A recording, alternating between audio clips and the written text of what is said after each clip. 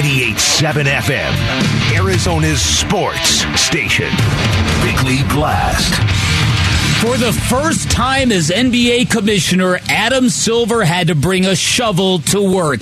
And man, was he shoveling at Wednesday's press conference like a guy cleaning out a horse barn.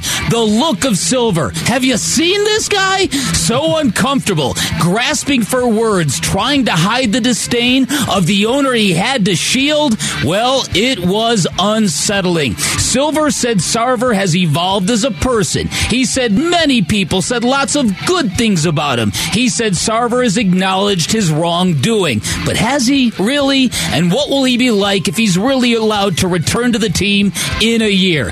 Anyway, here's my big takeaway. For nearly a decade, Sarver was a Phoenix problem. Now he's an NBA problem, and he has created a giant mess on the eve of an NBA training camp, a mess that Silver is leaving for his players to address. Now, the victims in this case may yet get relief from a movement led by LeBron James, Chris Paul, and the NBPA. For James to address this as strong as he did yesterday, followed by CP3 just a little bit later, leads one to believe a storm is still coming. But those victims did not get relief from Silver, whom they trusted to do the right thing, and that must have torn the commissioner apart on Wednesday, a day when the best commissioner in sports was just another puppet.